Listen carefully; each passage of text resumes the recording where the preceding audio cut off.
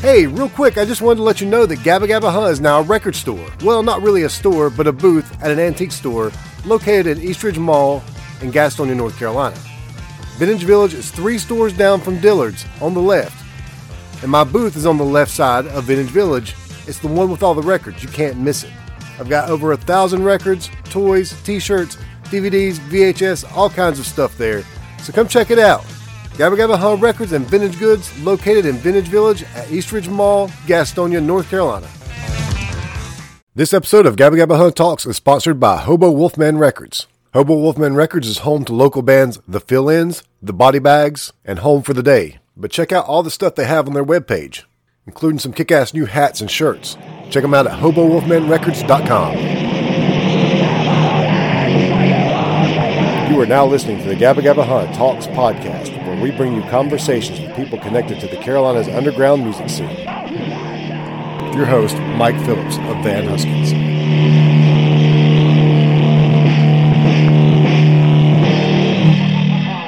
Hey, what's up? There we go. All right. Hey, can you hear me? Yeah. All right, cool. Yeah. I'm working on getting my levels over here. I'm just so thrilled that there doesn't really seem to be a lag. Yeah. If that does end up happening any at all here. This one's not. I was gonna say if there is like any kind of space or anything, I do some editing and I cut all that out. But I was gonna say it does actually seem like something, so I hate it. Yeah. Well, that's one of the things. Like we're working with these, Skype interviews or Zoom or whatever. It's really handy in certain ways, but the technology is not perfect, and there's going to be some buggy times where the audio cuts out, or where there's a little bit of a delay. We talk over each other a little bit. But man, they're so much easier to edit because I can really work with like your voice and my voice completely independently. That's cool. Do you so you've got us on separate channels or whatever? So if it's like a 3-second lag, you'll figure it out. Yep, exactly. Either that or like I said, I'll just cut out, seconds. Whenever I edit, I cut out a bunch of silent or dead space anyway. So you have a good day? Not bad. Yeah. Went over to my girlfriend's gonna be moving in my house. Me and my girlfriend are having a baby. Yeah. Okay. So she's gonna be moving into my house. Yeah. So yeah, thanks. She lives in a townhouse, which is like my house. So while she's been at work, she's a teacher over cleaning, and then I made chicken marsala. Yeah. And walked the dogs, and she went to bed, and now I'm here with you. Yeah. And this is getting kind of very laggy. So if it's taking me a while to respond to you, that's why. Yeah. Do you want? Is there a solution? I'm trying to think. When this has happened before in the past, sometimes we've just done with audio.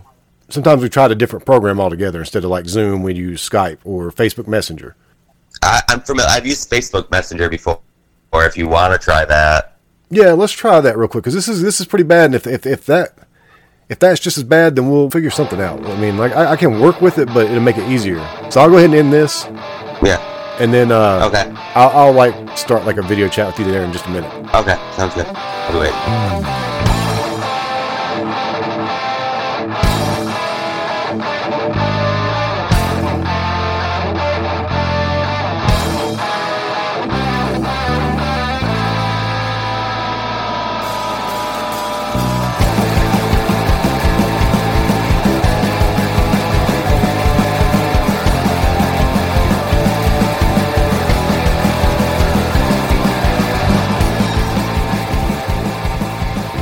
Okay, yeah, hold on a second. I gotta fix my audio. Okay, which is fine. Well, I didn't hear anything you just said. That's fine. You're no longer on my headphones, so okay. The lag seems less. Yeah, already it seems better. All right, cool. We'll roll with this, and if it starts to get laggy, we'll work with it. This seems better already. Yeah, for sure. So I'm talking to Patrick North from Long Shot Odds, and you guys are a Columbia, South Carolina band, correct? We are. Are you originally from Columbia, or? I am not. Okay, where are you originally from? I was born in Syracuse, New York. Okay. Lived up in that kind of neck of New York up until about my freshman year in high school, and then I moved a little more south in New York, near the Pennsylvania border, in a city called Binghamton. Yeah. And this is where Rod Serling's from the Twilight Zone. Okay. That's about art. Yeah. But other than that, yeah, Binghamton's it's a shithole. I love it, but it's a shithole. When did you move to Columbia? I moved to South Florida before moving here for a few years. About what age did you play? Well, I guess what I'm getting at is when you lived up there, did you ever play any bands, or were you into music at that time? I was into music, but I never really got beyond the getting a bunch of friends together, naming a band, and getting stoned, and just like not playing music. So something we pretty much we all never been really through. got beyond that phase. Actually, one of those bands that we never really were in is actually the name of this album that we just came out with. So Far to Go. It was like some name of some like post. It was like our post emo band that we wanted to have, but we never did it. So it was. I remember it was called So Far to Go, and I was always like, that was a good name, for something. Well, it works for an album title too. So 20 years later, I'm like, all right, stolen. Cool. We'll talk about that album in a little bit. Yeah, for sure. So after you were up north, then you moved to Florida. When you were in Florida, did you get involved in music at all, or was that not until you came to Columbia? No, it was really hard in Florida. I was in West Palm. Like, I don't know, nobody's interested in doing anything down there, it seems like. Like, I definitely had some friends that I got together with and played music, but we were making some, like, real off-the-wall, like, Mars Volta-y type, just, like, ambient noise rock kind of stuff. Yeah. It was great, but, like, there's nothing, we were just getting lit and making music. Making music, yeah. Yeah. So when you were a kid, what's, like, one of your earliest musical memories, the thing that, like, sort of drew you into music? So it really breaks down to when my move between the Syracuse area, it was this little town called Mexico, New York, down to Binghamton area. Mm-hmm. My 9th grade earth science teacher lost my state final. So your final exam was nowhere to be found? Oh, no, like, she administered the test. She knows, like, she calls me, like, crying.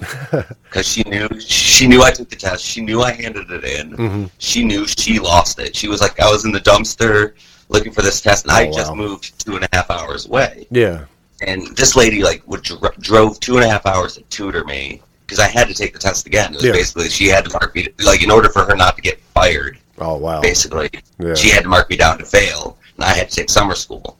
It was that year, my sister made me a mixtape, and it had, like, some, like, punk ska stuff, like Less Than Jake on it. It was probably, like, 99.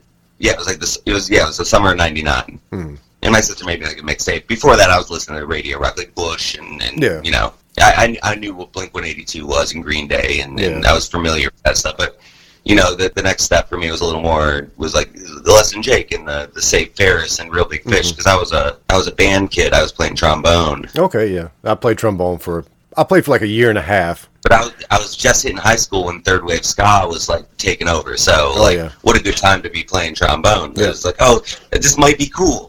This, that didn't work out, but that was my first kind of that punk ska thing, and I really enjoyed that feeling of things. Like, I think that was that Less Than Jake album. The first song, it was like, "Last one out of Liberty City, burn it to the ground," and then it was like, it starts with a fast riff. And I was like, all right, and I could dig the energy.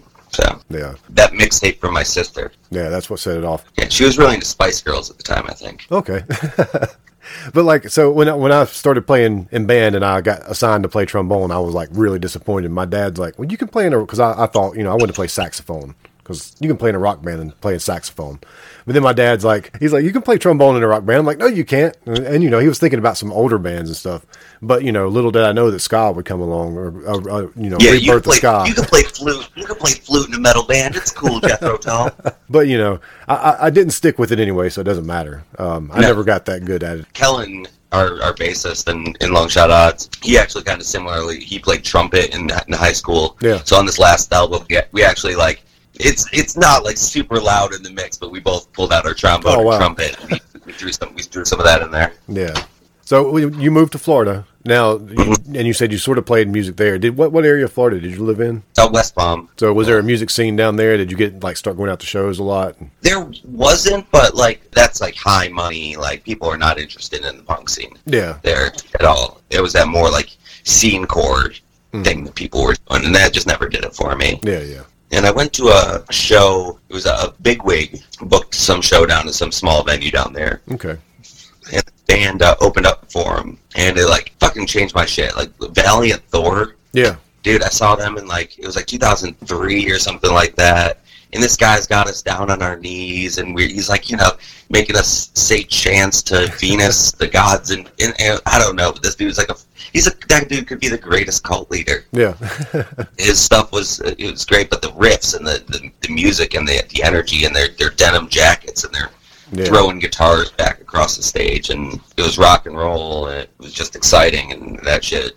Yeah, we played with them a couple of years ago, and they're really good. I think they're originally from North Carolina, but he lives in I think they're from Asheville. But he lives in Virginia now, I believe, or Venus or something. Alloy. No, those guys are so that music is so rad. It's just that AC/DC on speed shit. Mm-hmm. I love that kind of stuff. But then, basically, what happened is Florida sucks. Yeah. And my parents moved here to Columbia, South Carolina, and they were basically just one day they're like, "Do you want to move here?" And I go, I don't know. They were like, "We'll pay for half your U-Haul." Yeah. And I was like, "All right, fine, fucking deal." So, so I split the U-Haul with my parents and loaded up all my stuff and left my 1996 Saturn to a kidney car and just drove a U-Haul up to Columbia, South Carolina, and met a dude on MySpace named Tyler, and we started this band called You, Me, and Us. Like, he lived in Columbia, and I just found him on MySpace Classified, and I forget what the classified ad was, and it was like a bunch of 90s bands, but then he like mentioned like Bad Religion. Yeah. It's like one of the, he's like, I don't know, I just want us to be in a band. It was like it was a classified ad. He's like, I want to be in a band, and I wanted to, you know, sound like, and I don't know, I forget, something like Third Eye Blind. Like he just listed like 5 or 6 different bands that he liked. Yeah. And one of them was like Bad Religion. And that was like really the only band on the list that I was into. Yeah. But I was like, all right, I can work with that. I've always liked writing songs, but I've never played with anyone up until 2007. And I, you know, at that point, I'm already 24. Yeah. And so, yeah, we started this band called we called it You, Me, and Us. It was You, Me, and Uncle Sam originally, but we just shortened it to You, Me, and Us to get better on the flyer. Yeah. You, Me, and Uncle Sam being the Stripes reference. Yeah. When I've been pushed off a cliff and down a landslide, when I'm sorry for your bad times. Did you forget the happiness and sunshine? 'Cause it's been pushed away from dark days and decline. You packed your shit, now you're gone. You roll away like the bomb. You're easily moved along. Please will always have the song. So fuck this shit, I'm fucking out of here. It's gonna be a really long fucking off the year. When some would say you left the thing too soon. It's gonna be a long, cold fucking winter. Failed to remain, I failed to deliver. When someday you will get what you deserve. When I've been hung up to And we did a lot of like political punk rock stuff. Yeah. Tyler was living with his grandmother at the time, and his upstairs neighbor was like, he could hear him pounding on drums. So he's like, all right, hey, I met this guy. He's gonna just come and play with us and play some of these songs. And me and Tyler just worked out together. And it was Corey, who's our drummer, who's still the drummer in Long Shot Odds. And he just kind of like showed up. I moved here August 3rd, 2007. I think August 5th, me and Tyler started playing music, and by early October, Corey started joining practices. And then that was kind of a thing up until 2015. So were you playing keyboards in this band as well? No. I was doing all the bass. Okay. Basically, I mean, it was the same shtick, basically.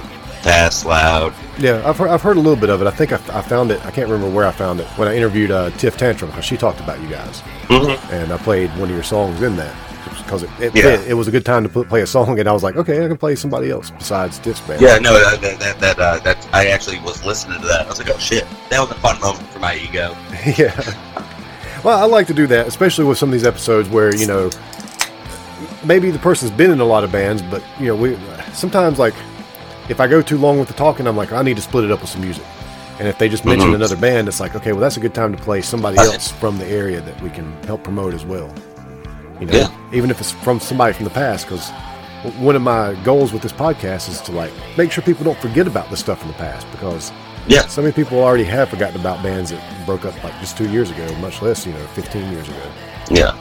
So the much more exciting stuff, because all that shit kind of, I don't know, all that part of my history fucking blows. It was zero fun up until Mrs. Lockhart lost my earth science test. Yep. So fuck this shit, I'm fucking out of here. It's gonna be a really long fucking awful year. When someone say you left a bit too soon. It's gonna be a long cold fucking winter.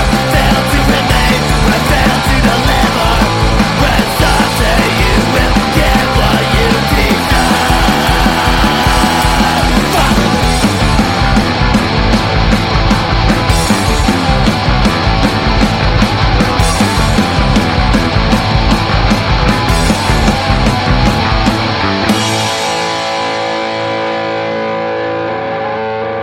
Like, no, and I was thinking about it earlier, because I was like, oh shit, he's gonna ask me about some of this stuff. And I was like, that's really that was the moment. Yeah. Because it made me go to summer school, and the way summer school worked in my school district, it was like these 4 different high schools. Basically, they put their summer schools together, and they just alternated what school it was at every year. Yeah. Like, so, every 4 years, one high school had summer school there. Yeah. And I just remember, so there's a bunch of kids that you didn't go to high school with.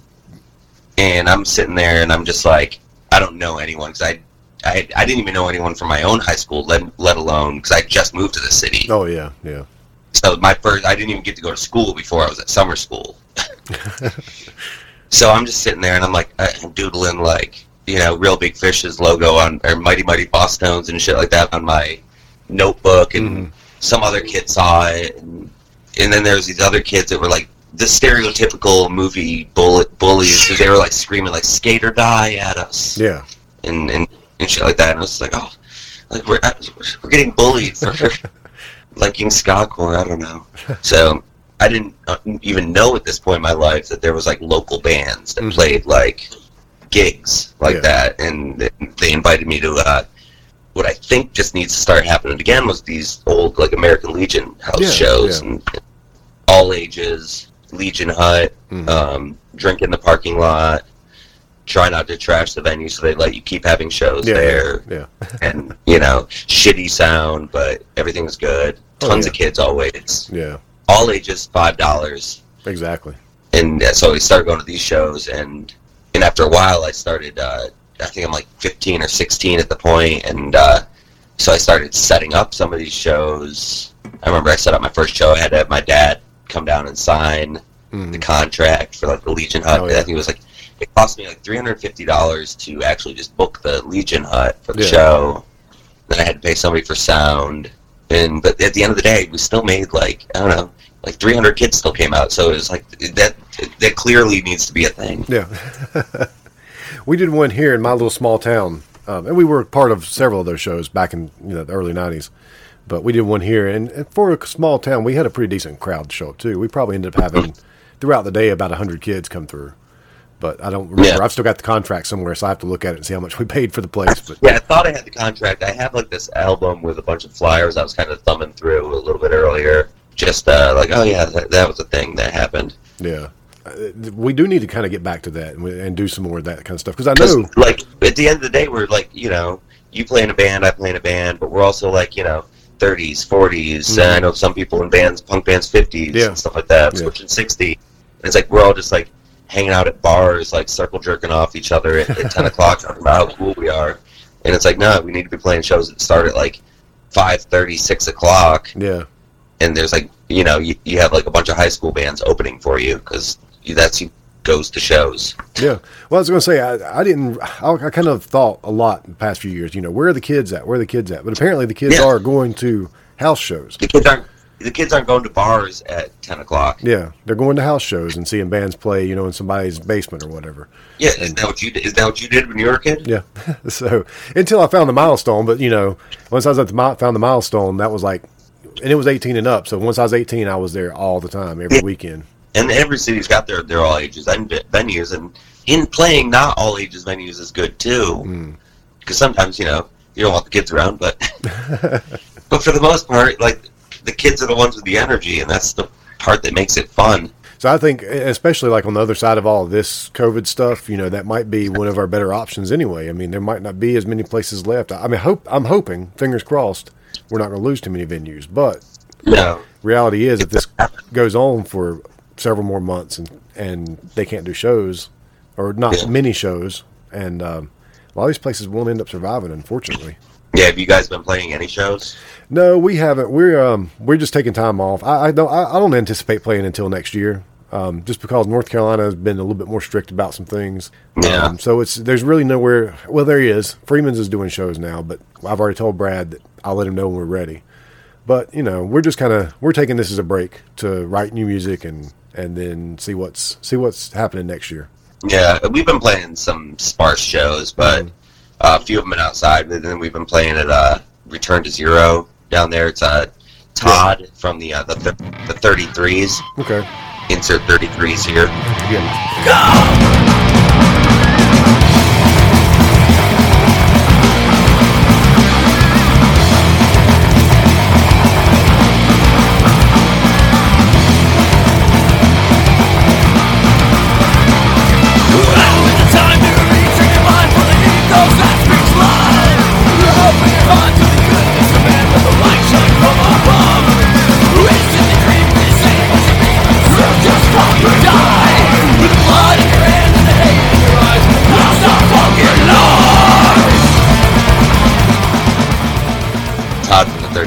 He owns a studio down in Charleston, and he has some small shows there. It's kind of a hidden location. If you click the map direction on the Facebook link, you're not going to find it. Yeah.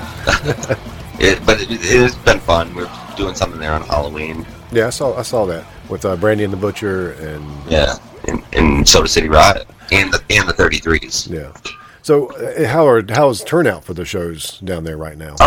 We played down there a few weeks ago, and it was about as full as it felt about as full as I wanted it to be. I was gonna say. I mean, we play so many shows where like 15 people show up anyway. So yeah, and that's why like when this first started coming down, I was like, oh, punk rock shows are still safe though, right? Yep, pretty much. Especially at bars. I don't know about the house shows, but we'll find out about that, I guess, sometime down the road. Because there's like a band from Charlotte called Mutant Strain, and they played Milestone a couple of times, but apparently they play house shows all the time. I want to hook up with them and try to play some shows and do some stuff like that. I don't know if I'll rent the Armory here in Kings Mountain again.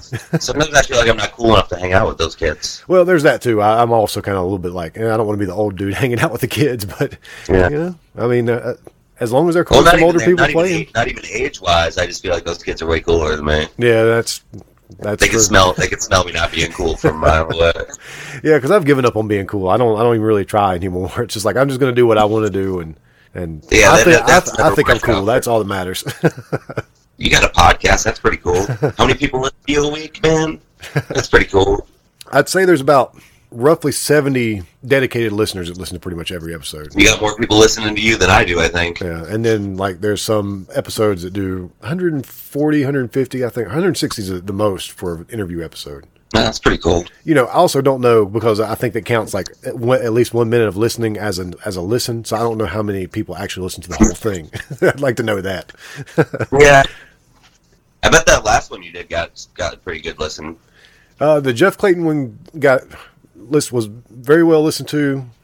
Yeah, that was performed really well. Flight Risk did really well. The one I just released yesterday has done pretty well already with Jeff Williams.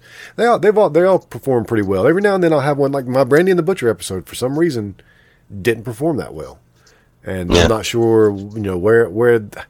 Honestly, most of my listeners I think are in Charlotte, so they're not quite familiar with Brandy and the Butcher, even though they've played here once. They haven't, maybe more than once. Well, it's really weird because I don't know what algorithms you look at, because I like looking at numbers too. Mm-hmm. Like Spotify's got a good app for artists to look at your numbers, and it's always so weird to me ever since we've been on Spotify for the last, I think, 3 years since I put us on Spotify. Charlotte's always like our number one city. Yeah. we played one show in Charlotte in the last 3 years. Like nobody ever asked us to play shows there. Like people are listening to us. It's always our number one city, but nobody ever asks us to play there. Well, there's a good scene in Charlotte. I mean, as far as there's a lot of people. I remember from the You, Me, and Us days. We used to play those punk rock. We played the first punk rock picnic. Yeah, those were fun shows. Yeah, we haven't played one of those yet. We were going to play this year, but that kind of fell through. So, we'll see what happens there next year. I don't even know where we're supposed to be this year. It used to be at what was it? Milestone, right? Well, I think they had it at Tremont a few years. I don't know if they. Tremont, Tremont. I get Tremont and Milestone confused. Yeah, they had it at Tremont. I know they're starkly different. Everyone. Last year they did it at Canvas Tattoo, which this is a tattoo place in North Davidson or on North Davidson, and they've got like a fenced-in back area with a stage and a big lot. It's a pretty nice setup out there. So. Yeah. The last time, other than when we played with y'all, the last time that we played Charlotte before that was it was a punk rock picnic with No Anger Control and Pleasures of the Ultra Violent. Oh, that's yeah, a good band. From Asheville, yeah. Those guys are rad. We were supposed to play with them one time, too, and they broke up. But I think they're back together now. But they broke up the day of the show.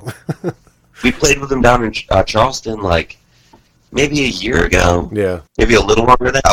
I was super stoked because I thought they broke up, too. And then Rick Burke, who does all these really great shows with Geared For Productions down there, he had set something up, and I was just super stoked to play with him. I wore my T-shirt. Yeah, I was pretty excited to play with them too. And then the day of the show, we got a message from Buck saying, "Hey, they broke up, so you guys will be headlining." And I'm like, "Oh, fuck." But this is like 3 years ago, and I guess like I said, I heard not too long after that they got back together. Bands do like to break up. Yeah, I know what that's like. I don't know. I'm too lazy. We all kind of like each other, so we're not really that worried about it. Yeah, that's with us. I mean, we're two of our members are brothers, so they love each other as much as brothers love each other. Which means they hate each other sometimes. And then me and Eric have been best friends for like 30 years now almost, and so we're like brothers. And so Ben's kind of like my brother too, and it's we all like each other, so it makes it easier. But there are times when we get pissed off at each other. Well, before me and Corey started playing together, right before he was in a band, this band called Early Grace, and I guess they had broken up not too long before he started playing drums with me and Tyler, with You, Me, and Us. Yeah. And their bass player is our guitar player now. Okay. It's a very familiar situation. And then and I was playing bass with Long Shot Odds, and I just didn't want to play bass anymore. Yeah. Because I kind of wanted to I wanted to incorporate some keyboard stuff. I wanted to get a little more, what's the word, symphonic with it. And so I just pulled my buddy Kellen, who wasn't doing anything. He's always in these great bands. He's this great bass player. I was talking to him. I was like, are you playing with anyone? He was like, no. I was like, well, all right, well, just come play with us. You're fucking rad, so come play bass with us. So I got, 3 dudes that are awesome, and we all like each other, and we get to play music all the time. It's great.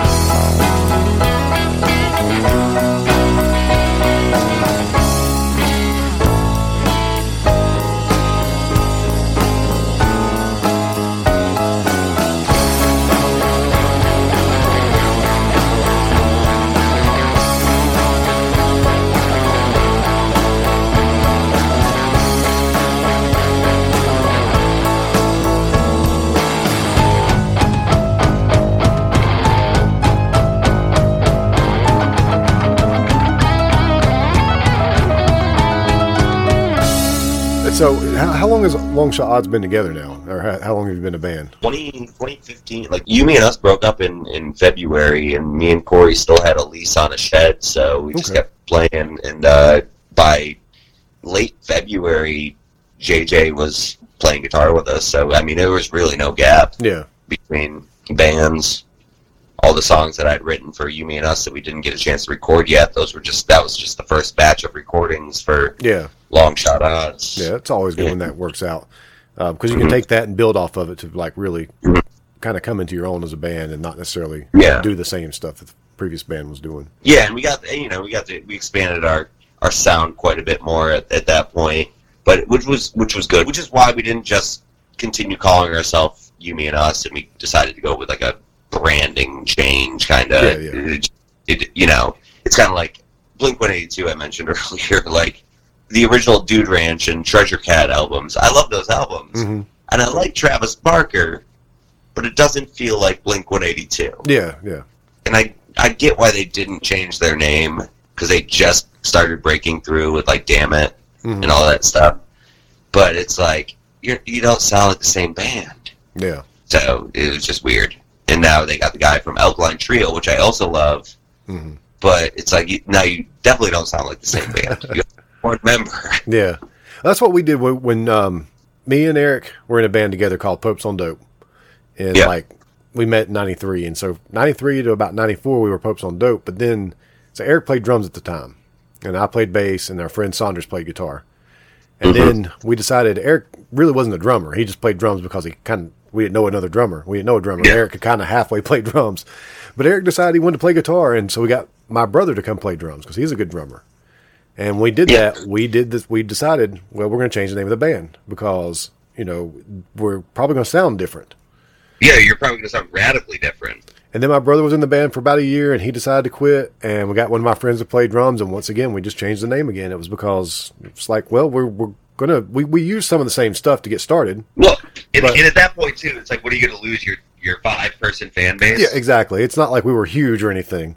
But, so we had some songs to get started, but it was like I said, kind of, it's something to get us started, and then we just started writing songs together and sort of taking it in a different direction. And each time we got better. So it was, worth the band name change because it was like, okay, we don't really want to be associated with that old stuff. We not that we weren't proud of it, but what's that? It's good to find a drummer and just stick to it. Yeah. Sometimes that's hard. In this area, especially if they have a band. Yeah, if they've got a band and you're like the fifth band that they're practicing with. No, if they have a van. Oh yeah, if they have a van. Oh yeah. Definitely. But now around here, drummers don't seem to last too long in bands around here. They'll switch out quite frequently. Corey can't quit me. Yeah. I don't see us giving it up anytime soon. We're just having, and it's not like nobody could listen to it, or like we enjoy listening to it, so I don't care. Yeah. So after you got started, Long Shot Odds, how long was it before you recorded something? And you've recorded, I think your newest record's coming out on River Monster, your newest album on River Monster Records, right? But you were with you've released something on Dying Scene Records before? Yeah. Okay. Yeah. We recorded our first demo. It's called Game Over. Like 3 months after starting practicing together. Yeah. Did you go in the studio or just like record on? Yeah, we went to the jam room. Okay. Yeah. And did that one. We did this EP. Then 3 years later, we recorded something else in 2018, and it was the Days of Our Stripes, and it was like kind of like a little prog rock, like 3-piece movement, because that's what you do sometimes. Yeah. I think I'd listened to The Decline one too many times, and I was like, I want to try. That's a good record. It does okay. Yeah. But then we started going to Plowhouse for that Circle the Drain thing, and I'd send it off to this website called like Dying Scene, and they were like a record review website, and I just sent it off there. They've reviewed us before. And the guy like emailed me back, and it was just like, instead of a review, could like we release your record? Yeah. And I was like, oh, that sounds cool. Like, and it definitely helped with like getting us out there because like there's some weird like Argentinian podcast that was just playing us, which is great. Yeah. Like, I can't understand what I don't speak Spanish, but and we were definitely the least metal thing on his podcast. It was like a metal podcast. It's all these like super shredder dudes. And it's just like, here we are. Yeah. Playing some skate punk. So with Long Shot Odds, who does most of the songwriting, or is it a group effort? Mostly me. Okay. Like, as far as everyone kind of writes their parts. Like, JJ is... Yeah.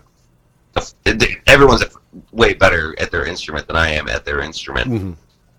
Mm-hmm.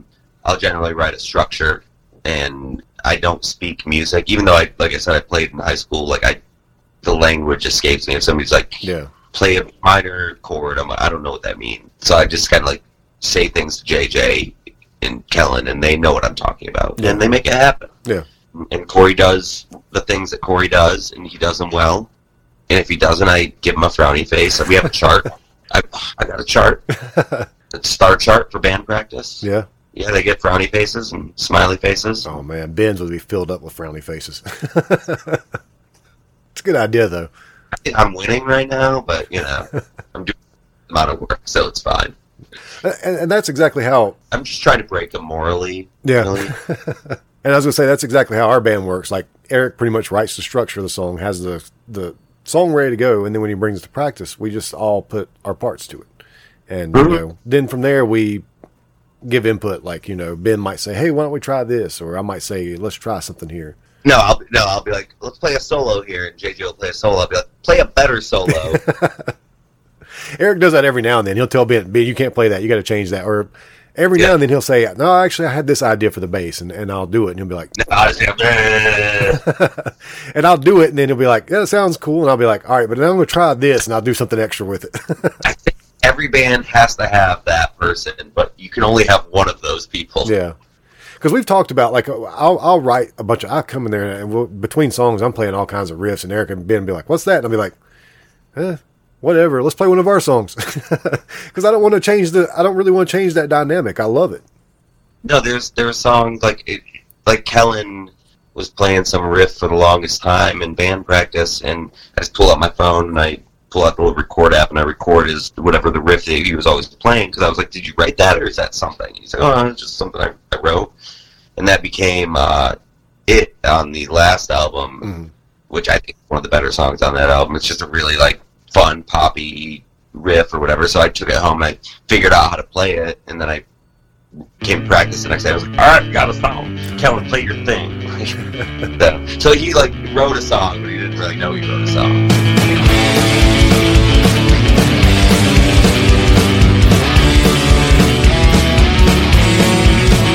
From the valleys to the peaks of higher mountains, but we all fall along the way back to the bottom. Now I've been up and I've been down, jump up one butt all over town. I'm so sick of always pissing nights away, but I don't know just what it is. But I know you got it, kid. Once again I try again, I get curtailed. Once again I try again, I fail.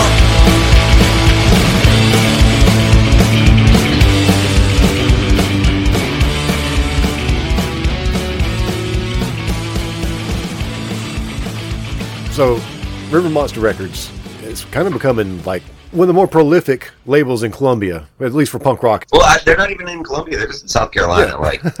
From about an hour away. Yeah, I'm not. Diesel or something like that. I'm not sure of the entire geography of South Carolina. I don't know exactly where he is. He exists as an enigma in a place, space and time, that is the swamps somewhere in South Carolina. Yeah. I just know when I interviewed Brandy the Butcher, we kind of forgot to even mention River Monster Records. And I'm like, oh man, he does so much for the scene that we definitely got to talk about him and his support and how much he does. And really, I've said before, it takes a special kind of person to want to do a label and they don't play in a band themselves. Yeah. It's like somebody just wants to throw their money away, I guess. It seems like it's going okay. Yeah. He's a good guy. And like I said, the scene, you got a good scene there.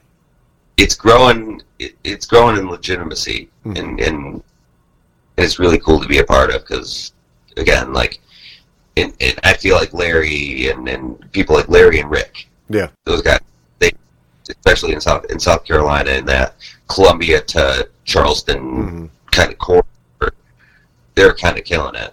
Yeah. And they're really things for bands going above and beyond, and it's super cool. And they do the right thing too, in that they support and promote bands, even bands they don't really work with so much too. Both of those guys do. They're all the time posting about bands that they like, and they're local bands. Mm-hmm. And it might not necessarily be somebody that's got something coming out on River Monster, or somebody that's playing a Geared For show. Might not really be a punk rock band. Yeah. The local music scene, I don't know, it's changed a lot in the last decade or so. Mm-hmm. But, you know, a lot of things have changed in the last decade or so. I'm kind of hoping we come out of this with people with a hunger to go out and experience Me too. things. Yeah, I really do. And we're more fortunate in the South in the fact that we can play outdoor shows later in the year than Yeah. bands in you know, New York. Yeah. Yeah, it's very true. As far as I know, it's snowing up there. Like, I grew up off Lake Ontario. It would snow almost every Halloween. So it's like 2 days from Halloween, it's probably snowing up there. Yeah. Yeah, that's true. I mean, even getting people out of the house to go to an indoor show in the winter is a little bit easier around here than it probably is somewhere else, like up north. Yeah. Yeah, I do hope that on the other side of this, that people do have more of a desire to get off their couch and go experience something. And hopefully something is music for a lot of people. Yeah. So you said the scene there has changed a lot over the 10 years. I'm not real familiar with the Columbia scene, or haven't been. I was a little bit in the 90s, so I don't really know in the years since then. But I know Chris Bickle's always been real active in the scene. I don't think he's not currently playing or singing in a band, not actively. Not I that don't think. He's making movies these days. Better at back for a while. Yeah. Jay Mathis, Andy and the Butcher. Yep. Jay Matheson. And that's what I was going to say, because you said you recorded at Jam Room, so I know you guys know Jay. Jay recorded a bunch of our stuff from You Me and Us up till with Long Shot Odds, and Corey, our drummer Corey, high school with Corey Plow, who had a studio, so we just kind of wanted to check it out. Yeah.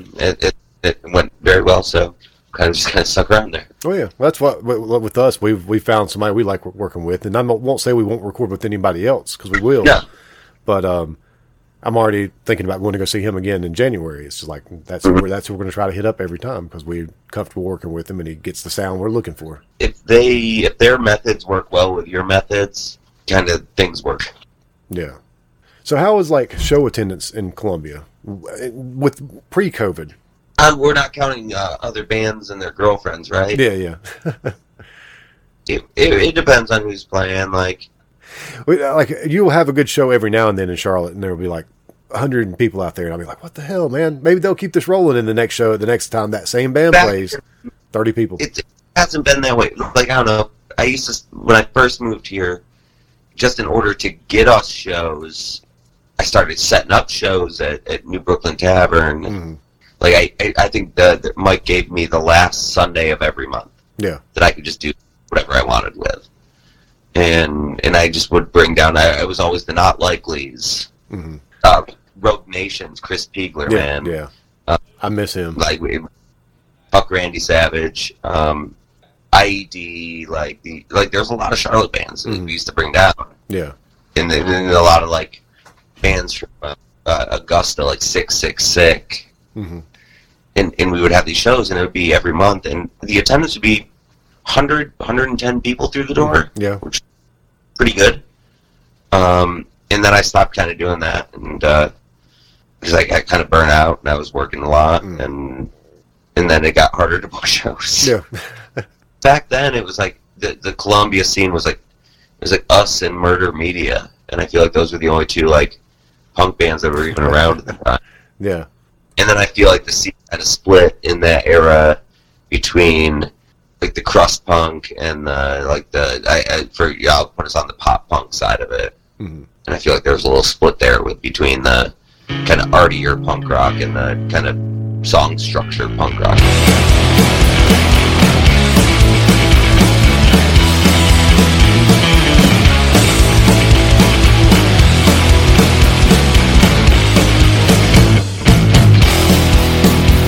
Well, hark who goes there, I won't let you in.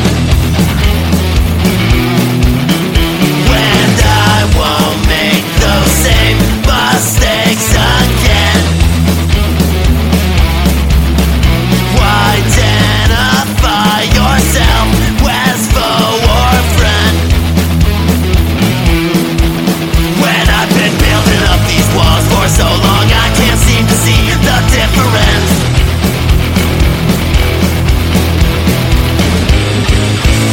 past few years have been a struggle, baby.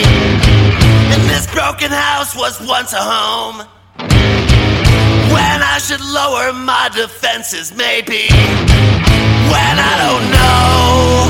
When the struggle's real and really all I know. Now all I have is time to waste and lose control. If I go crawling up the walls, please reel me in. I wanna feel like I'm at home where I'm within. Well, now the ghosts, they live here. I'm not fazed at all. When now I barely notice them here anymore. When I can only lose for so long, before I lose enough and finally say no more. But it ain't funny, falling face down, first feet up position, fractured on the floor.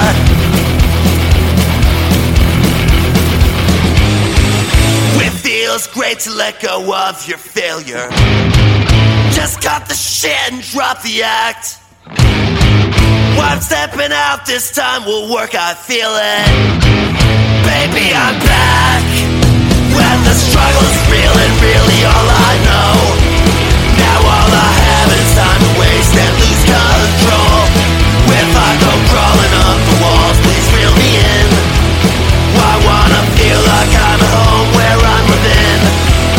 When I can only lose for so long before I win. But you'll just have to pick a good spot and dive in.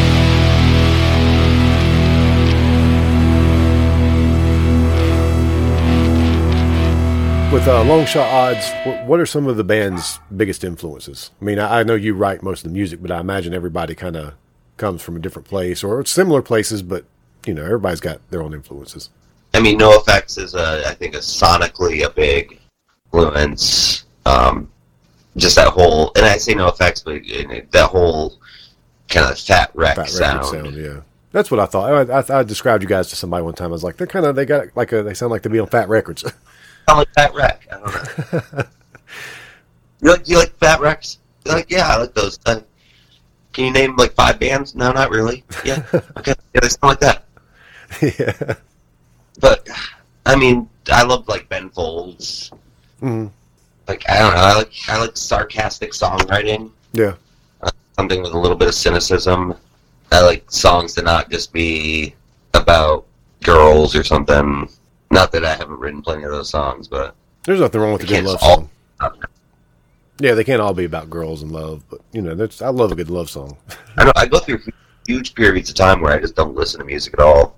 I would say I went through a period like that, but it's been quite a while. Now I listen to more music than I ever have in my life. But you know, yeah, part of it's because of the podcast, and then another part of it's just I've just fallen just really in love with music again in the past several years. Like I've always loved music, but past few years, my appreciation has grown for a lot of different styles of music I never really cared for before. Mm-hmm. And so I just, like I say, I'm in love with music again. So I'm always trying to play something and trying to play different stuff too. Yeah. Sometimes that helps me write things, but sometimes I just get stuck where I can't write things when I'm listening to other music. So I feel like I'm just writing that music. Yeah. I can hear that. I usually, for me, I guess since I'm not the primary songwriter, I just get new ideas. I get ideas from all kinds of different places now. And I go, I'm going to use that. And I'll find a place to use it. If there's something I hear and I go, ooh, I like that. I'll use it and I'll kind of make it my own. My audio app on my phone is just filled with 30-second recordings of things on keyboard. Or like, I like this chord structure. Here's a melody. It's all gibberish, but then I'll listen to it and maybe it's something, maybe it's not. I mean, because I'm always looking for ideas for stuff. And that's what, like I said earlier, when I'm just jamming in the band room and I start just jamming on these riffs, and Eric or Ben will be like, what's that? And I'll be like, well, nothing really.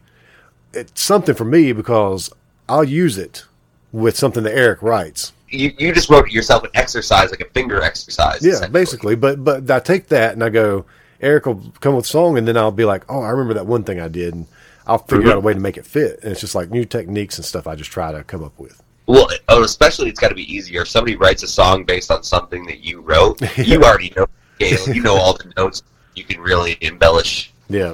Well, we worked so well together that, you know, like I said, Eric brings the song. I still say that the song is written by Van Huskins, because it's not a complete song until we've all put our parts to it. Yeah. Oh, absolutely. So I wouldn't imagine taking credit for, Kellen's rad-ass bass lines. yeah, Except for the one when we play the songs that we recorded before he was part of the band, as he plays pretty much exactly what I played, so I can't get credit for that. you tell him you can't change that either. That's my bass line. You're not changing that bass line.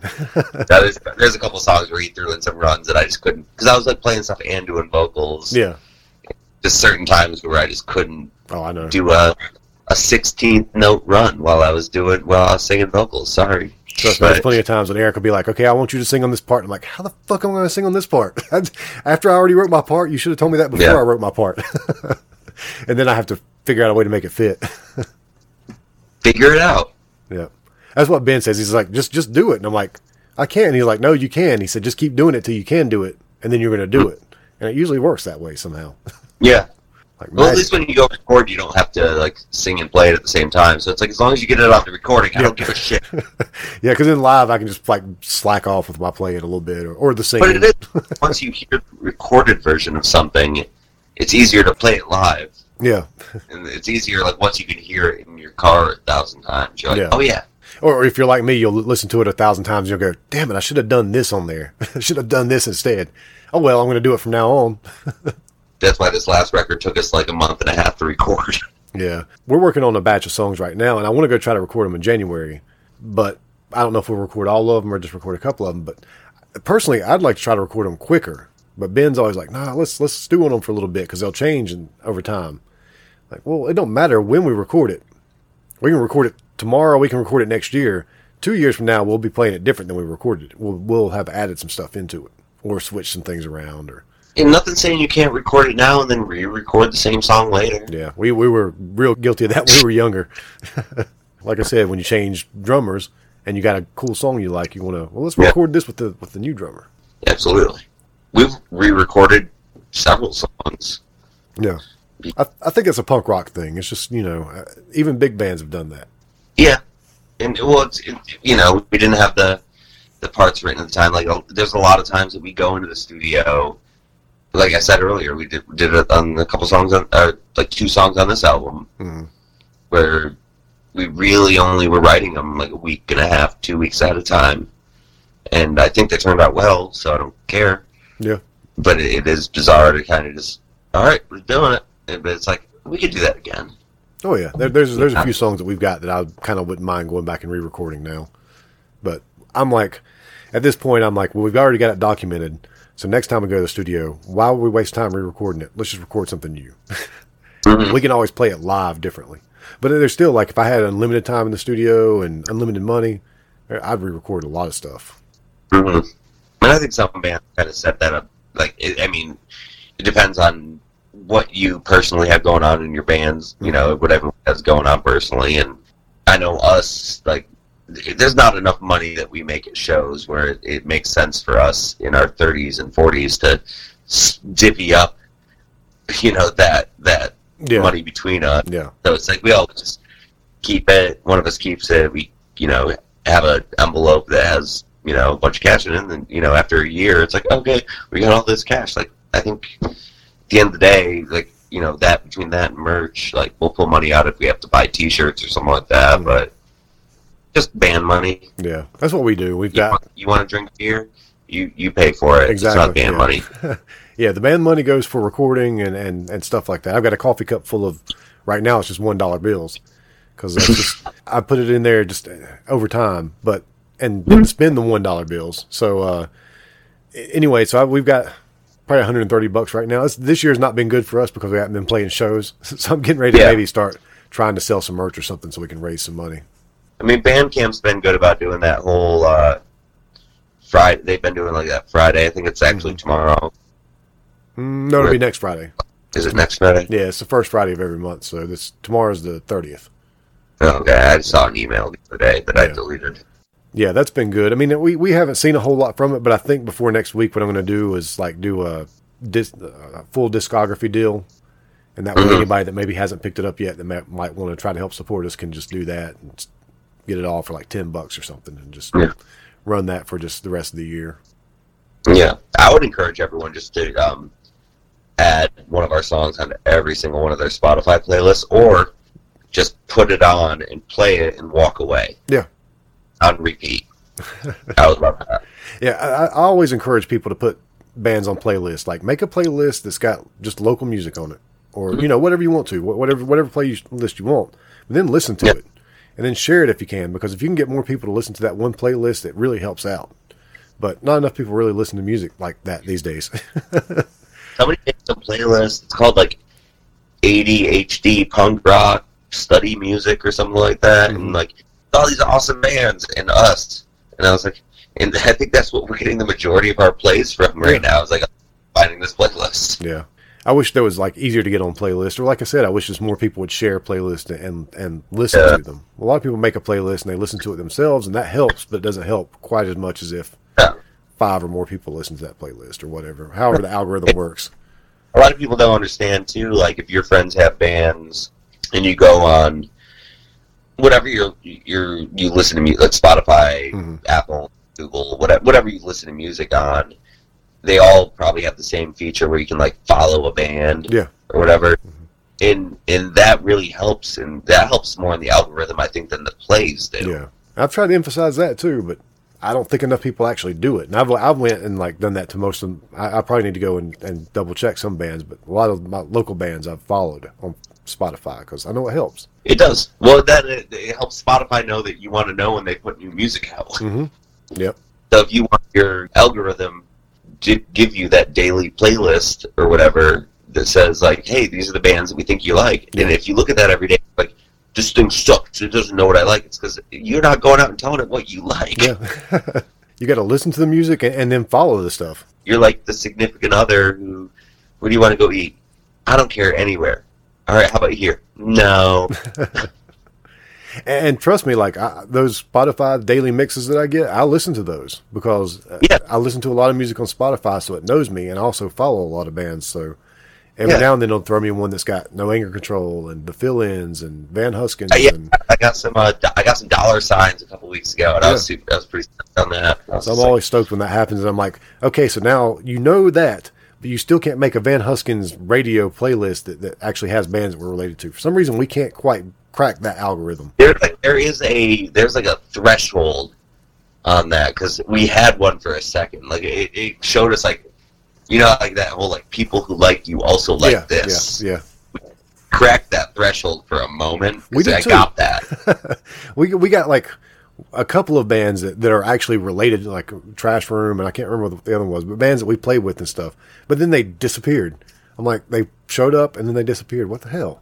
Yeah, because it's probably like you got some listens because you just released something, and then people stopped listening to you because they were bored with you, and then they Spotify was like, all right, we don't need to worry about a radio station for these clowns.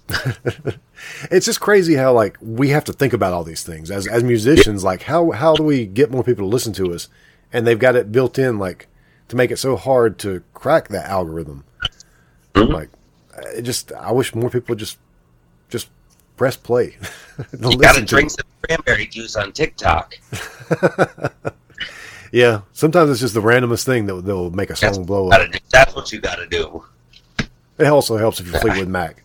All right, so we went to the studio, we recorded a Fleetwood Mac cover, but I'm not going to release it because I'm just like, I don't feel like getting sued. Yeah. Or actually, I know I can't make it legally. I can't make any money off of it. And I've heard that before. You shared a video of it or something, I believe.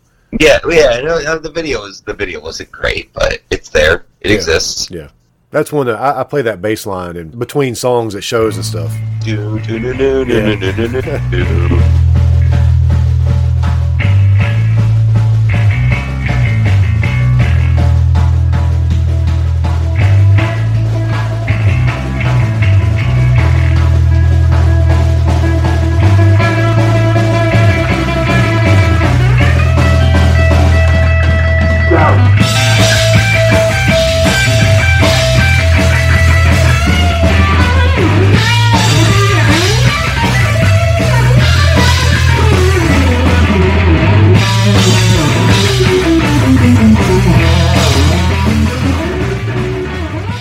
the only reason we did that cover is because I really wanted to play the bass line, but I'm not even fucking playing bass anymore.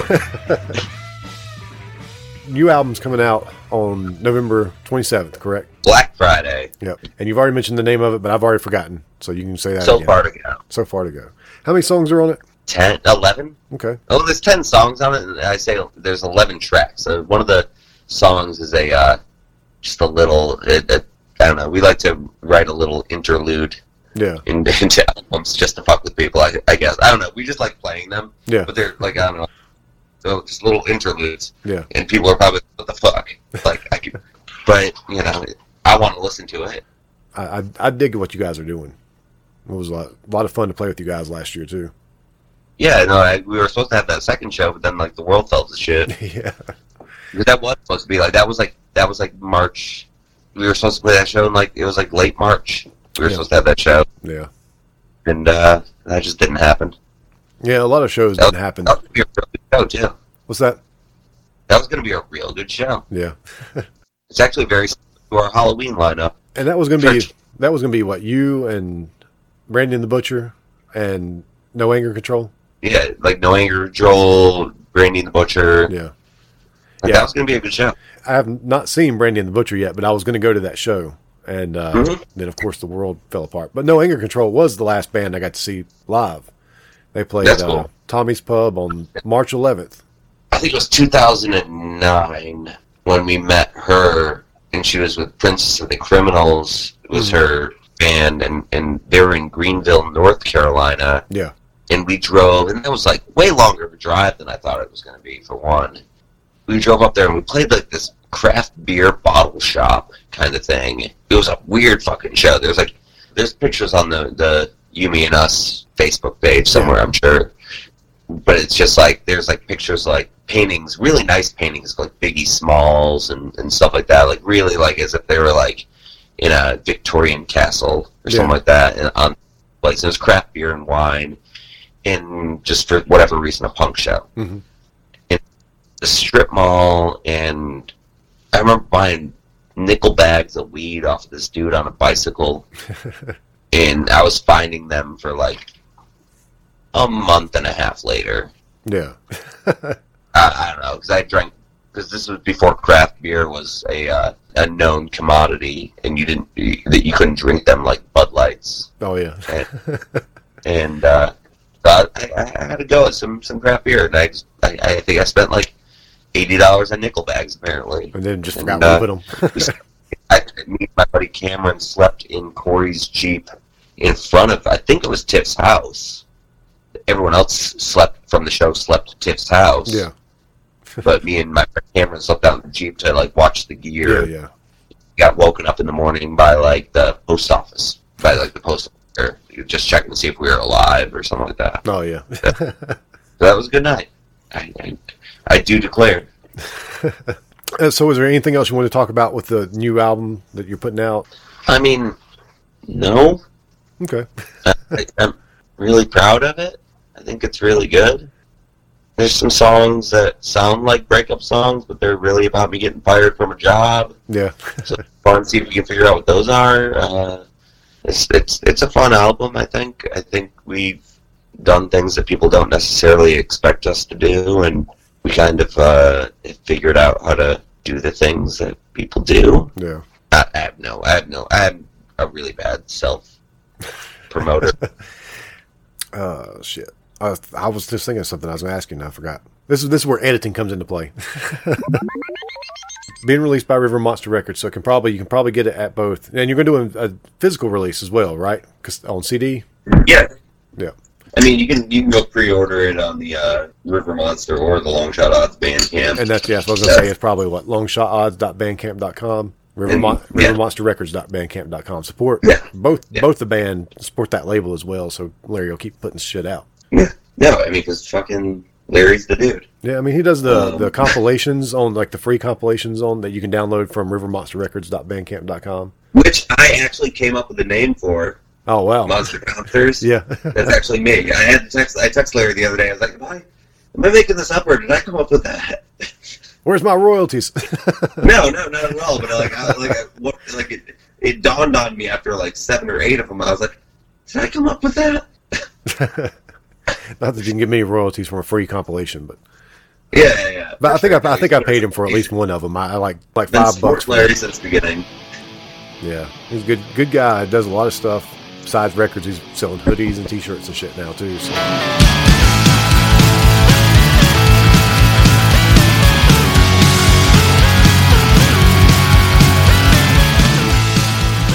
Was there anything else you want to talk about that I didn't think to ask you, or Was there anything else you forgot to ask me about?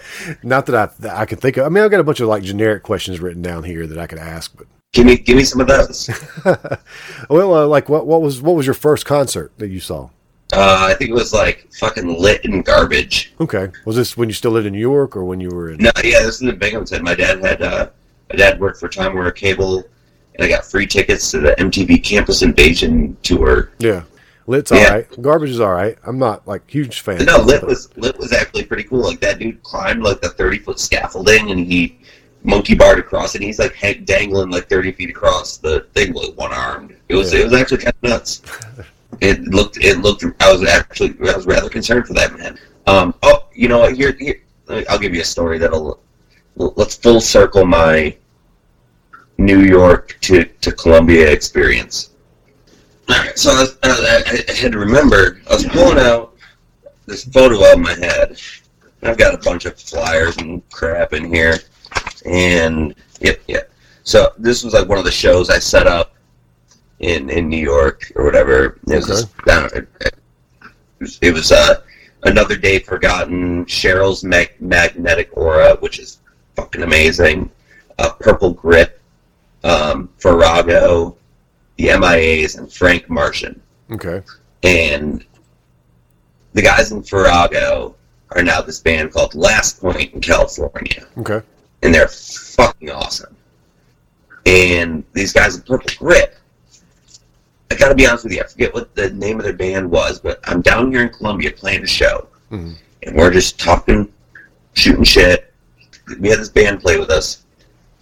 The two of the members in this band were in Purple Grip. Purple Grip was a band from Ithaca, New York. Yeah. And 15 years later, I'm playing a show with two of their members. Yeah. And I was 15. I booked your band. So it was a really cool, like, just full circle experience for me. I forgot Farrago played this show. Gotta be honest with you. It makes me awesome. That's pretty cool. Yeah. If you play in bands long enough, you'll end up running across a couple of things like that. Like we've played with some bands like that we played with in. Me and Eric played with in previous, like the Accidents, and we played with in Van Huskins as well. Not from around here, like touring bands. So that happened for us. We played with a lot of people that we played with like 30 years ago, but that's because they're from this area, but not necessarily like people from New York.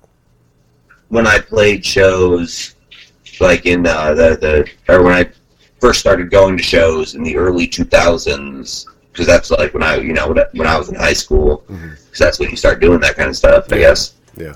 I felt like it was the perfect time for punk rock. It was like right when like Tony Hawk games were like Oh yeah, coming out like that. So people were just really into doing it, and it was fun. Yeah, there used to be a lot of posers at shows, but man, I wish there was more posers at shows. It's never bothered me. I don't care. I just like people being there. Don't you wish there was more posers at shows? Yeah, I don't know. One thing I don't want to see more of at shows, though, the skinheads can stay away. We've only really played one show where that happened, and that was like 15. That was not 15. It was like 10 years ago, and it was at the some place in Charleston that doesn't exist anymore. Yeah, Charlotte used to have a problem with them. Apparently, like right before we came along, which is good. I'm kind of glad we weren't a part of all that.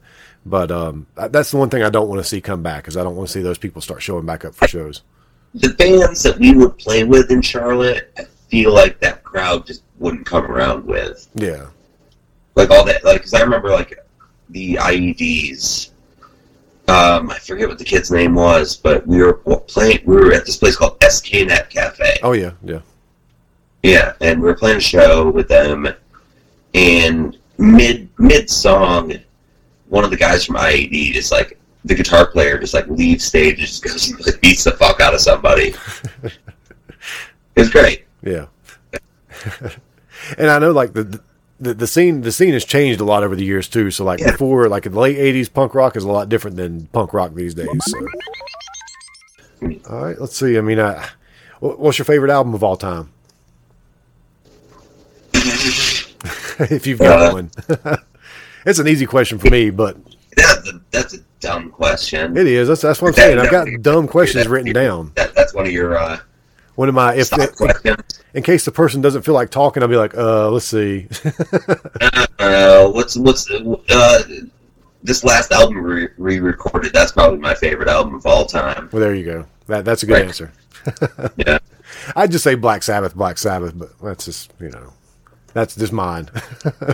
Yeah. No, it's not a bad album, but I feel like I don't know. It depends on what kind of mood I'm in. Like, music is such a visceral thing that depends on what I'm into right now. Like, if my favorite album right now I would just want to go listen to something like Fast and Loud. It would probably be like my favorite record would probably be a punk rock compilation. Mm-hmm.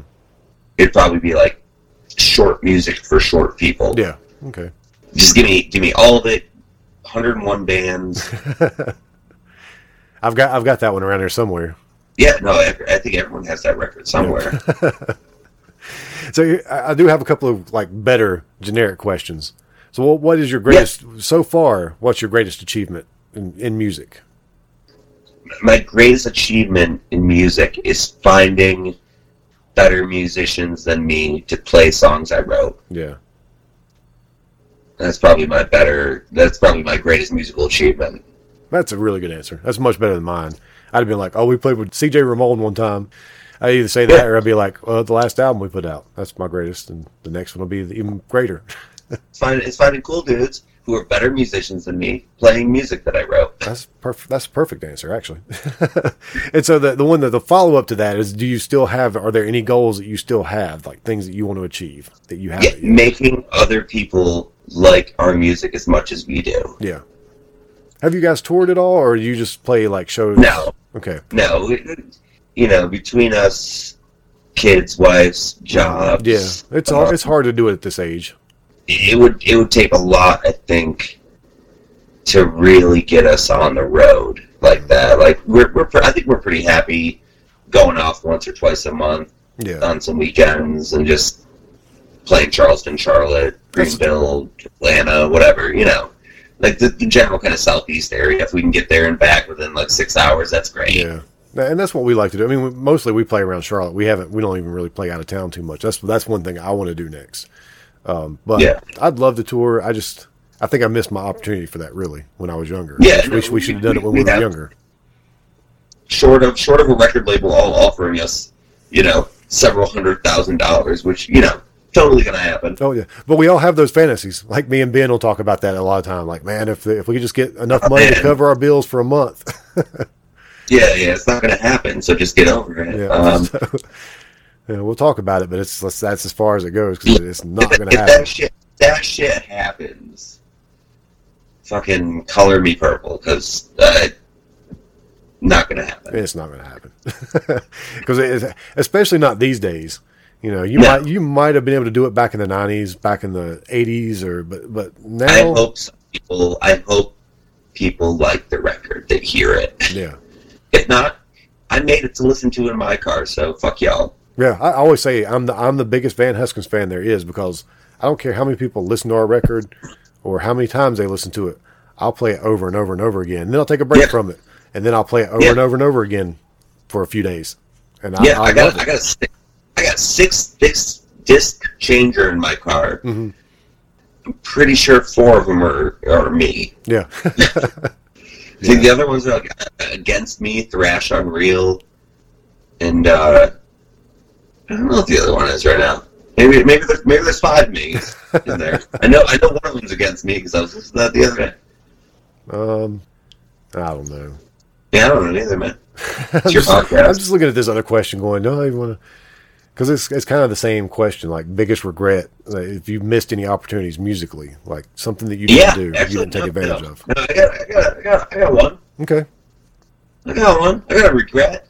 Regrets. I got a few. Yeah. No, we were on our way to Charlotte. This was with You, Me, and Us. We had booked a small, I think it was like a 2 or 3 city tour with some bands from Hellcat Records. Mm-hmm. and we broke down on the way to the first show, so we didn't get any of the shows. Yeah. And that really, because I felt like that could have been it. That could have, especially because at that point I'm still in my late 20s. Could have happened, maybe. Pushing it at that point. But yeah, no, I feel like that one kind of hurt. Yeah, that would stick with me too, for sure. Devastated, unelated, I feel betrayed and I don't want her to go. But she's packing up her things and walking out the door. And I'm deflated, self-medicated. How come I was the last one to know when I never wrote a song about a girl like this before? Slowest Eddie never won race. That's why I'm feeling wildly out of control. I was looking forward to this because I haven't done any real press before besides Riot House, and I'm like, well, I don't count that as actual like experience in talking to press, because that's just Billy. Me and Billy go out and drink beers like 2 or 3 times a week. That's just hanging out and talking with my buddy Billy. Yeah, I enjoy doing this. I enjoy putting it together, and each one I do is a little different. Some interviews I do, it's like the conversation just rolls. And actually, whenever I've got a whole band, that actually works out usually a lot better because everybody feeds off of each other. But sometimes doing a whole band via Skype or Zoom or whatever is a little bit more difficult. That's kind of why I told them to fuck off. I've done it and it works, but it's a little bit more of how we talk over each other quite a bit and we have to stop. There's a lot more of that. Mm-hmm. And then it's like a lot more awkward silences and stuff, which, I mean, there's going to be those in my interviews anyway, because I'm going to kind of let you talk until you just run out of things to say. And then it's going to be like, okay, now let me ask you the next question. Yeah, well, I feel like switching to the Facebook or whatever was a good idea. It was an excellent idea. This is much better. Yeah. And the thing is in the past, I've actually had better luck with Zoom, and actually Skype seems to work the best. And Facebook Messenger works okay, and this one's been great. But I've done a couple of them where the audio wasn't that great. But again, that could be like a myriad of different factors.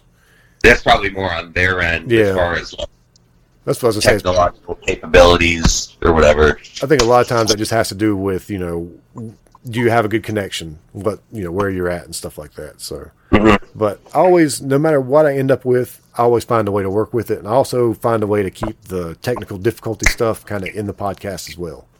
Just to kind of tell a little bit of a story and put a little bit of background stuff. Oh, I've heard you freak out on your audio situation before. Oh man, I create bad situations for myself with the podcast, just because when I record them in person, I just set the mics up and go, don't worry about sitting on the mic, just sit back and we'll talk. And then I go back and start editing. I'm like, God damn, I should have told them to stay on the mic. But you said you had a couple other things you wanted to talk about? No, I just kind of wanted to keep talking to you. Oh, okay. I didn't know if you had like something in particular. No, I really wanted to pee, but I didn't want to just be like, all right, I gotta go because I gotta pee. I wanted to finish this conversation. What have you been doing during quarantine besides this? Band practice. I've been working the whole time. You got any new skills? Not really. I got a MIDI controller and I bought a 61 key Yamaha keyboard that I found at the thrift store for $15. And, nice. So my thing that I was going to do was I was going to start. That's how it starts, man. I was going to start playing around with that, and I was going to learn how to play, and I was going to add some keys to some Van Husken songs, and I haven't had time at all to mess around with it. So, like this MIDI controller sitting right here in front of me, just waiting to be played with. And hold on, what you need? I got this sheet at my local music store. It's like this little piano chord chart. It just like piano. It just says piano chords, and you need something like this. And I just have this. I have this one sitting over right on top of my keyboard. Yeah. And I'll just walk over and I'll just like mash 5 keys. And if it sounds good, I'll figure out what 5 keys I just mashed. And I'm like, oh, that's a E flat major. But it's something I definitely want to start messing around with. I've had like, besides the podcast, so I'm supposed to be doing a zine, and I've written I've written most of the reviews. I've got a handful I need to write still. So I need to finish up the next issue of the zine. I've been like rearranging my whole living space up here. You can see like part of it, but the other half of it's a mess. And so I'm trying to like set up sort of like a studio in this area.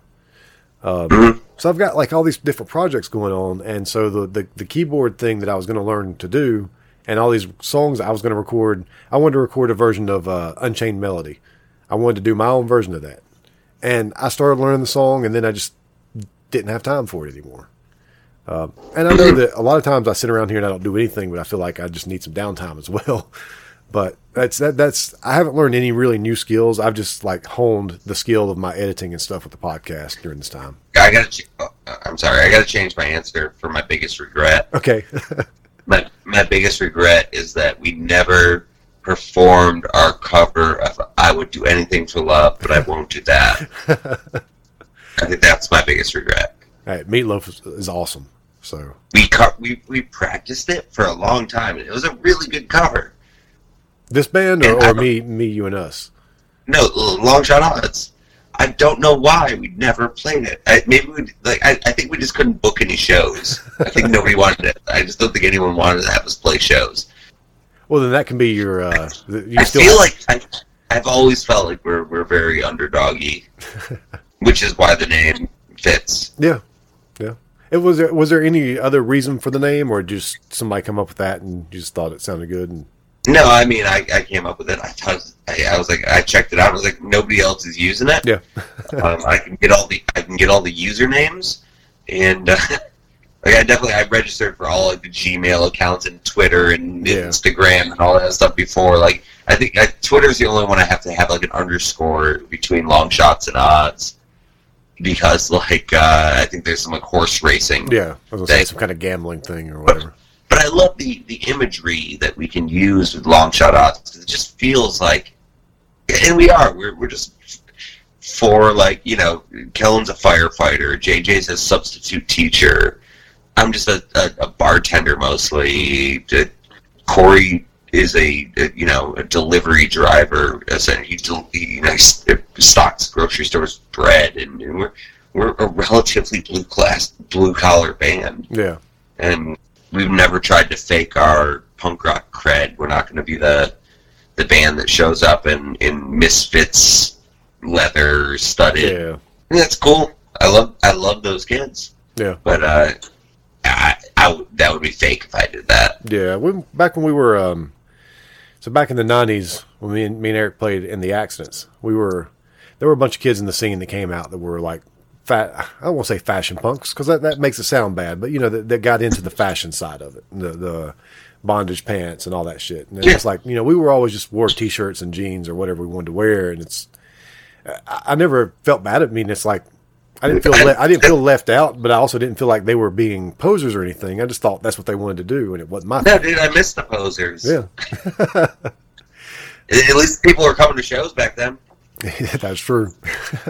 Like, when I remember playing shows back, like I was saying, those early punk rock picnics we were playing, and it was, these kids were showing up in their leather and studs and bondage pants, and they're pulling up in a brand new Mercedes. Yeah. Cool kid. And they're teenagers. They're not, you know, it's definitely some mommy and daddy money. Oh, yeah. But yeah, I've been really, really hoping that all this stuff would start to go away, because I was hoping earlier this year that by now we'd be able to play shows, and because I miss it. I really do miss it. Yeah. I love getting together and jamming and writing new songs and doing everything we're doing now, but I miss playing shows a lot. Well, we got kind of lucky just based on the fact that we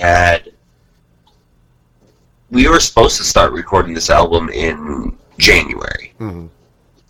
Because the guy, Corey, that we used to record, he had a studio in his home, and he started building, like, basically some point last year.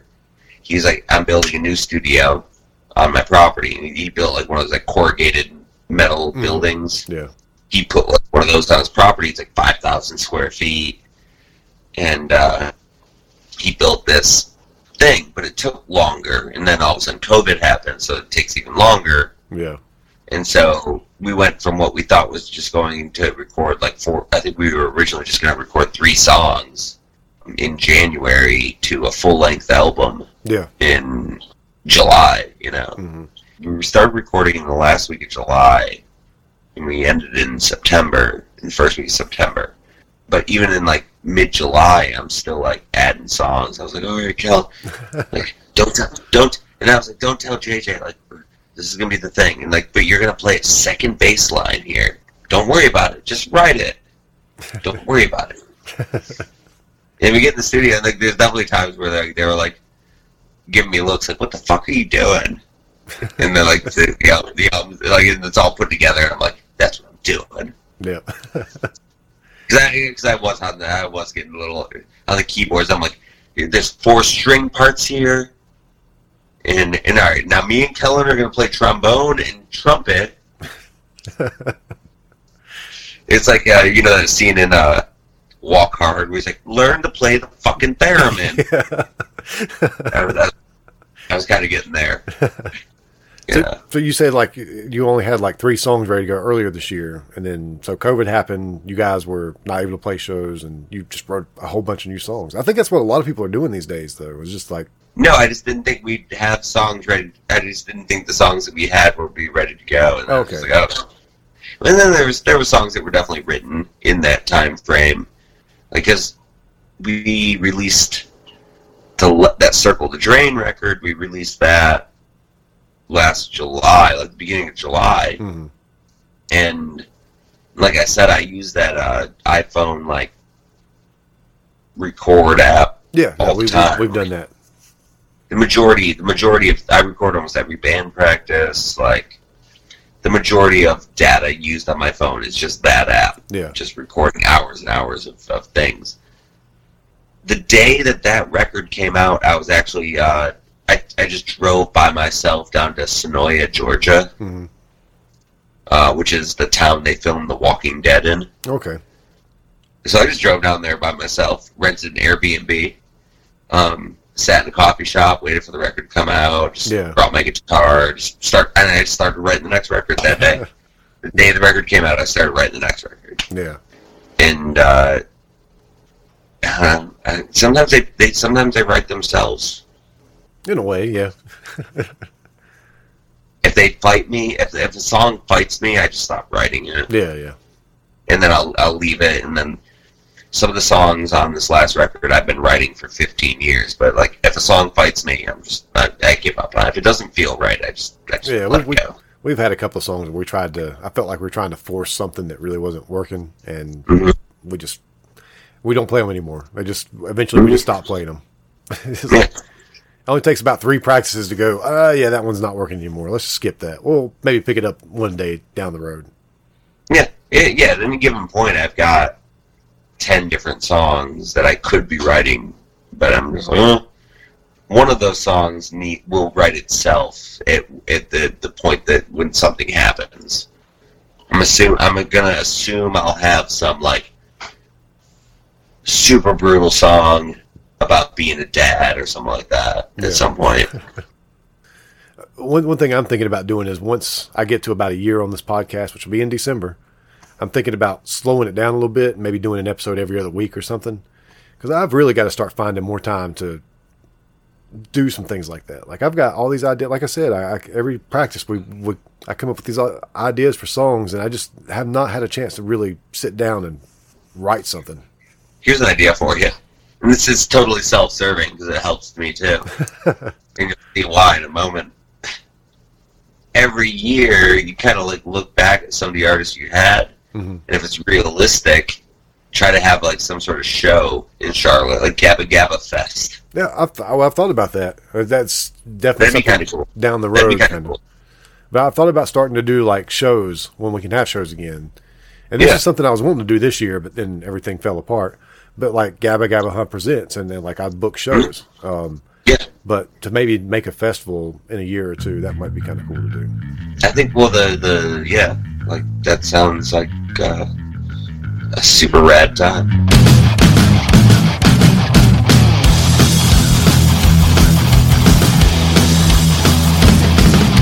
Get up, get down, get in, get out, just get out of my head.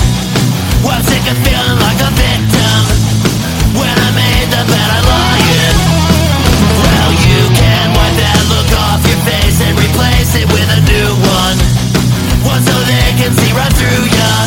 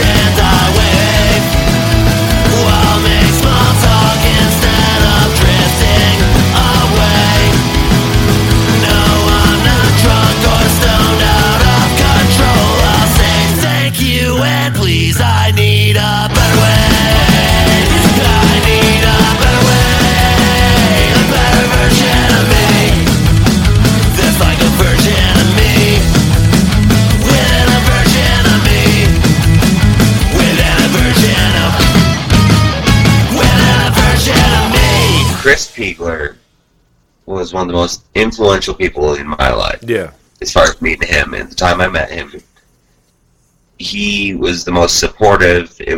You can watch, like, you can find any video of my band playing in Charlotte, and you will find Chris Piegler in that video right up front. Yeah. And it's like walking past the camera or something like that. Like, he was the dude.